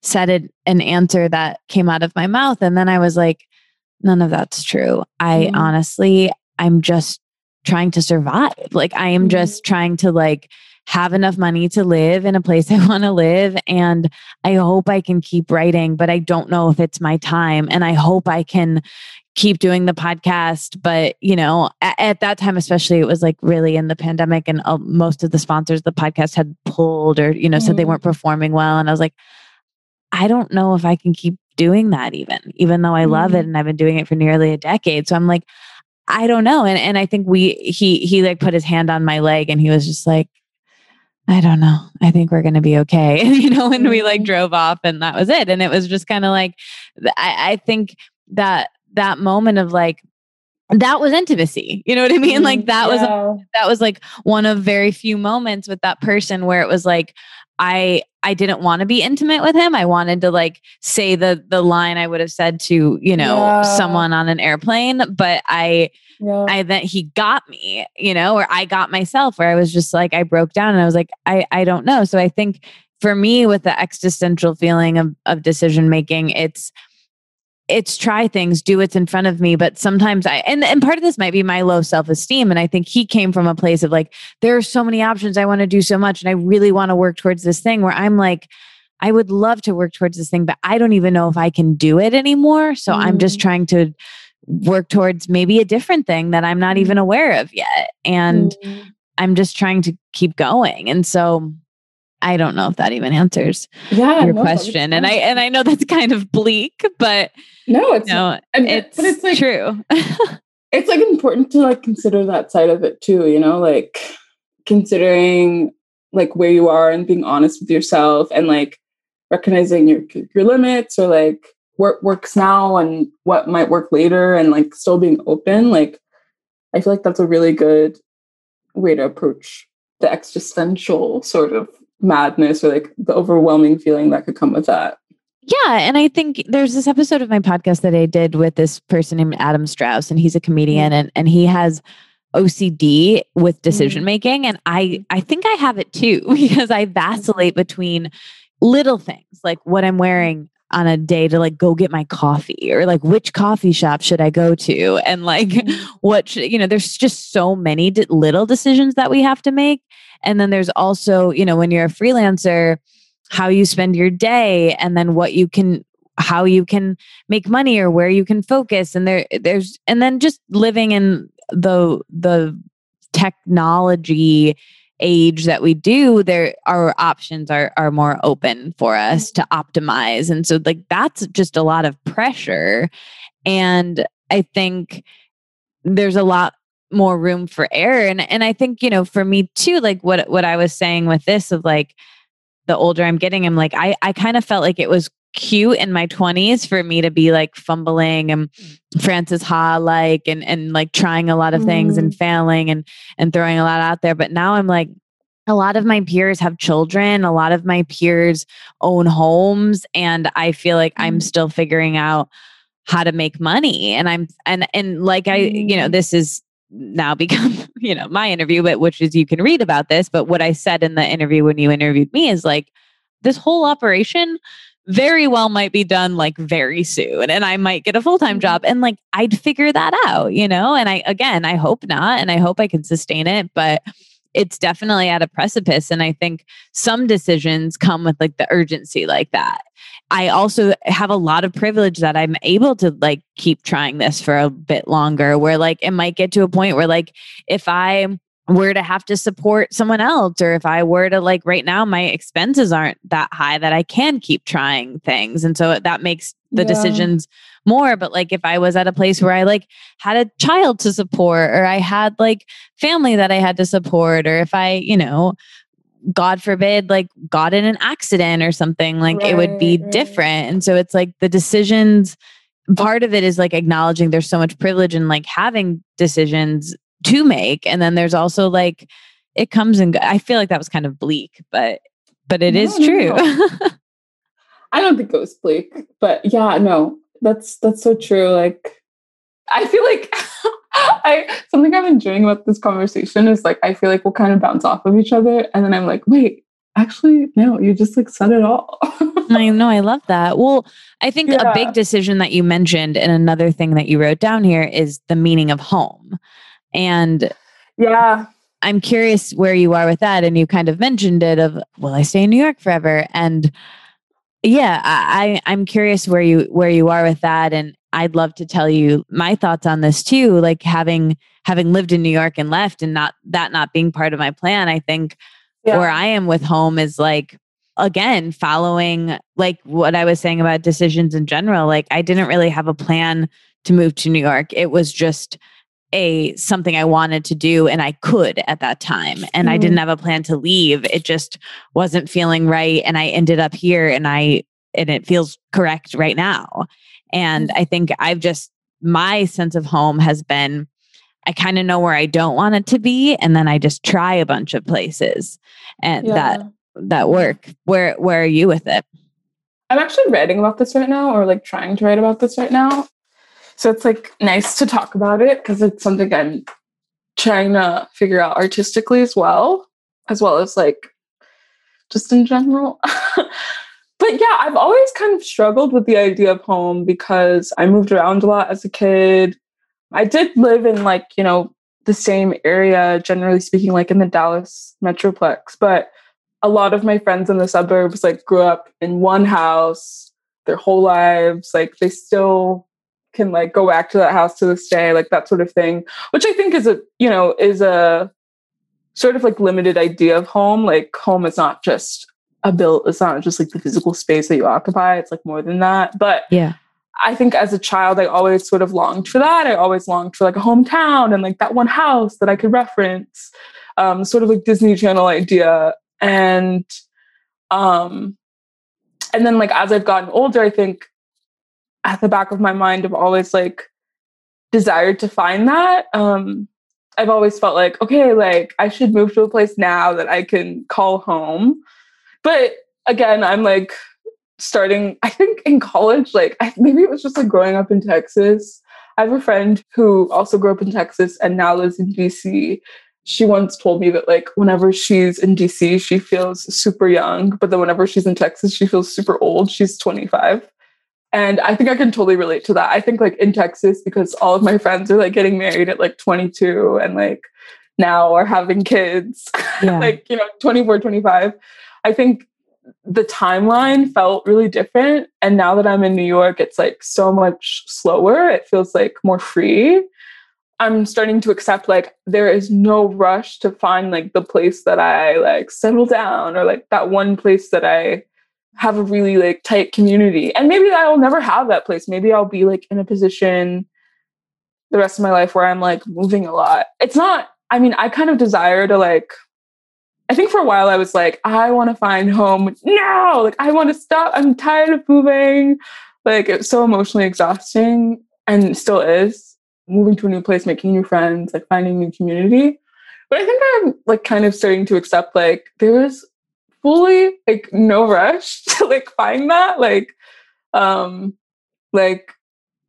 I can find home eventually. And maybe home is not a place. Maybe it is just the people that are in my life. And maybe it is like the experiences that I gather. And maybe it's like the projects that I'm able to work on and like the sort of grounding that I hope to find in myself and I'm trying to find in myself right now. Like I'm starting to realize that maybe that's what home is. I guess I say that to say that like I'm starting to realize that home isn't, you know, a physical space. It's not like a geographical location necessarily, but I still do long for that. I still do want to just like have some roots somewhere because I don't necessarily feel like I do. And maybe that also is connected to like being an immigrant's child. And, you know, my mom has lived here for a long time, but like her home is not here. My extended family doesn't live in America. They live in Nigeria and England and Scotland and like, you know, all over. So maybe that is related to it too, but that is something I definitely do desire. But I'm like starting to accept like, I don't think I'm going to find that right now. And I don't think I need to, like, I don't think I want to. I want to keep approaching the world in a sort of like openness to travel and openness to move freely until it makes sense to like, you know, not do that. But that is something that I definitely like eventually want. There's actually this song by Mr. Twin Sister, I think, called I Want a House. And it's like one of my favorite songs. It's really like cute and like airy and it feels like the song feels like a spring or summer day. I used to love listening to it like driving around when I lived in Texas and I'd drive around when the weather was really nice and I'd like roll down my windows and like sing it to myself. And I think that's like what I like long-term hope for, like some sort of like physical space that I can call my own and that like is surrounded with people that I love and is like in a community that feels really like special and familiar to me. But I don't think that's going to happen for a hot second. And I'm okay with that right now. Yeah. I love that. And I want to listen to the song. And my friend Val calls this the farm dream. Like she has this dream of like having a house, and Val's done this podcast and, you know, all like a commune, sort of like having a lot of friends around and we have our spaces and we come together and neighbors and community. And, you know, the closest I've ever had to that was here in the summer. And it's a dream of mine as well. And I think what you give up not having a house, essentially, or not having that is, you know, a trade-off for the city, you know, being in a city and in a pandemic, I think you're not getting the full experience, but there's an aliveness there that you pay for, as you know, and is hard, but what you lack in space and openness and community and you gain in culture and energy and, you know, the circuit that you can plug into of New York City and other bigger cities. And okay, well, I could keep talking to you forever and I have to go to a party. Okay. But I want you to go to your party. Let's do these quick fire questions. Okay. And we'll just have to do this again. Okay, cool. Okay, best thing you've eaten in the last week. Ooh, today I made a like bowl thing. It was avocados, some like chicken, some potatoes, some bell peppers, kale. I have this like really good like sauteed kale recipe. That was really good. That sounds so good. What is your go-to? You wrote this down to talk about writing, poetry, rituals, creative growth. What do you want to say about all of those things in a rapid fire context? Yeah, I know that's such a broad. Yeah, I guess I want to say that I suck at rituals. I don't really have any like dedicated ones. I wish I was consistent. I'm just not. I'm a Gemini. I forget what that means in this context, but basically, Love I'm just like, Geminis. thanks. I think I'm just very like go by the flow. Like some days I feel like it, some days I don't. But I really desire to have like a good writing ritual, and I'm always trying to work on it. That's my answer. What advice would you give to aspiring writers? Oh man. Ooh, okay. This is something I tell myself a lot. The best things in life are slow and steady. I love that. I needed to hear that. What do you do when you feel overwhelmed or disorganized or like you don't have enough time? I take deep breaths. I go on a walk if I remember to. Sometimes I'll just stay in bed and like sulk. I'll call my boyfriend or a friend. I'll paint. I've been watercoloring lately. Love that. Greatest lesson on romantic relationships. Oh man. I think I'm learning that the best way to love is to simultaneously let go. So good. Greatest lesson on friendship. I think that's another good one for friendship too. Yeah, definitely. Yeah, consistency. I think greatest lesson on friendship is consistency. And also like, I don't know, I've been thinking about a friend recently who I am not friends with anymore, who I think I was like a really bad friend to when we were friends. And I've been thinking about how I wish I would have been more compassionate and more selfless. And so, yeah, the greatest lesson I've learned is to be compassionate and selfless even when it doesn't feel right or even when it doesn't feel good, and not to give up on people so quickly. It's a good one, an intense one. This is really just a way to recommend things. So book, music, podcast, writer. I'm curious which of those writers you like enough to go on to Instagram without an Instagram to check up on, and TV show, movie, things that you want to recommend. Yeah, definitely. Okay, so if you're a friend of mine, then you'll laugh at me because I am I really admire this writer named Ross Kay. He is a poet, but he also has a book of essays. He's great. I'm not going to say anything else because I could talk about him forever. I'll recommend him. You interviewed him, right? It's on your site. I did. It's incredible. It's incredible. I listened. His work is just incredible, breath of fresh air, so fun. It's so like anti everything that we learn about writing. Like it's so like he really just pursues playfulness and like fun over like being like rigid and taking yourself too seriously, which is I think a really great lesson to hold as any sort of person, but especially as a writer. Podcast, this podcast, but also so nice. I really like this podcast called Say More, and it's actually these two writers who like talk about different stuff and like kind of interview each other. They also went through a phase they interviewed other people, but they mostly just like interview each other, like talk to each other, and it's really funny and like intellectual, but it's not intellectual in a stuffy way. It's intellectual and like, and it's just nice. It's nice. So that book. I'm currently working on like a haiku project. So it's like kind of sad. I forgot what this book is called because the cover just says haiku, but it has a longer title. But I'm reading this like kind of like short history about these like Japanese haiku poets. Oh, I love that. That feels really kismet because my friend whose birthday I'm going to is a haiku writer, and she used to do this thing called Haiku Guys, and she would go to parties and like write haikus. That was like a full-time job. Yeah. Wow. She's done the podcast. Cool. Her name's Leah Clancy. Yeah. Oh, nice. That's great. Well, happy birthday to her. Yeah, happy birthday to Leah. Yeah. So yeah, that's a book I'd recommend, but I forgot the title. So I'll send it to you. Great. Yeah, I don't know if you wanted me to recommend anything else. Movie, TV show, anything else? Movie.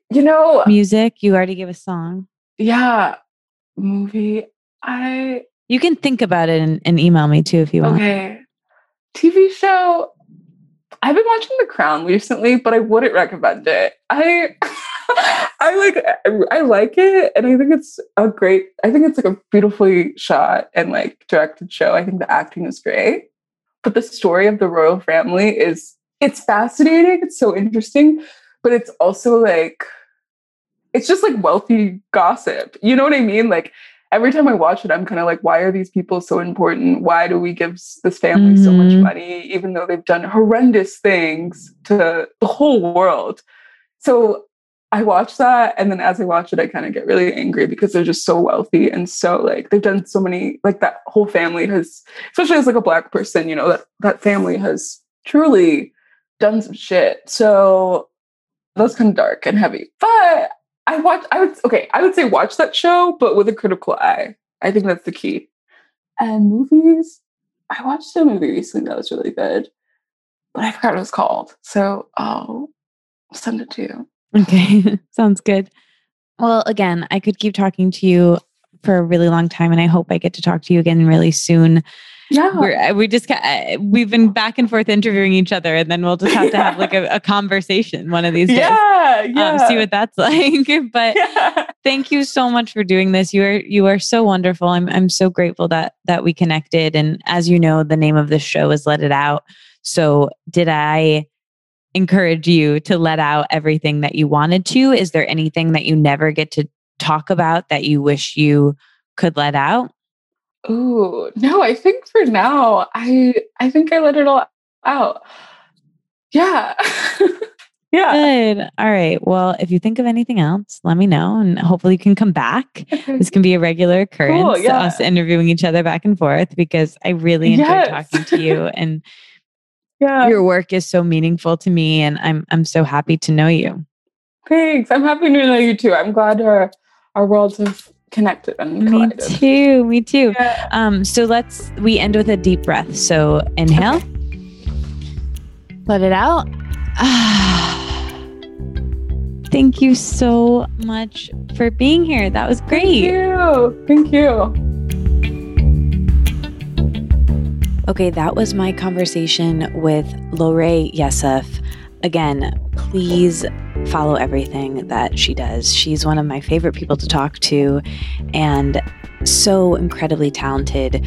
Her essays that I mention and I read from will be linked in the show notes, her Modern Love piece and her pieces in Man Repeller. But follow her newsletter. She has this monthly newsletter called All the Reasons I've Cried Lately, and she asks artists questions about their art. I was one of them, which is really cool, and the link to that is on her website as well. And she writes beautiful poems and essays and is just such a ray of light. And I'm so grateful that I got to cross paths with this person, and I get to share her with you now. If you like this episode, share it with a friend. If you're new here, I encourage you to check out our archive. I would love for you to hear other conversations with artists and writers. And next week on the podcast, my best friend, my second mom, we call her my non-birth mom. Every year, Sasha Jones of Stigley Holistics NYC, ceramicist, holistic health educator, wedding officiant, the most creative person who I've ever met, Sasha Jones, will be back on the podcast. She's been on several times, and every year for my birthday, she comes on the show to interview me and ask me questions and kind of just do a state of the podcast address. So we're recording that on Friday. If you have a question for me, comment it on my Instagram on the most recent post. I will answer all the questions that were submitted in that episode if you're curious about anything. And it's just kind of a state of the podcast conversation. So That will be next week. Again, support the podcast by sharing it, leaving a review on iTunes, signing up for the email newsletter, and supporting the sponsors. It really does help so much. I'm so grateful you're here. I'll talk to you next week, and I love you. Oh, and the emoji is the person with the googly eye hearts, like the cartoon hearts in your eyes, because I'm pretty sure that's what, today's guest and we have a lot in common, but I think that romantic leaning is one of the big themes from this week's episode. All right. Love you.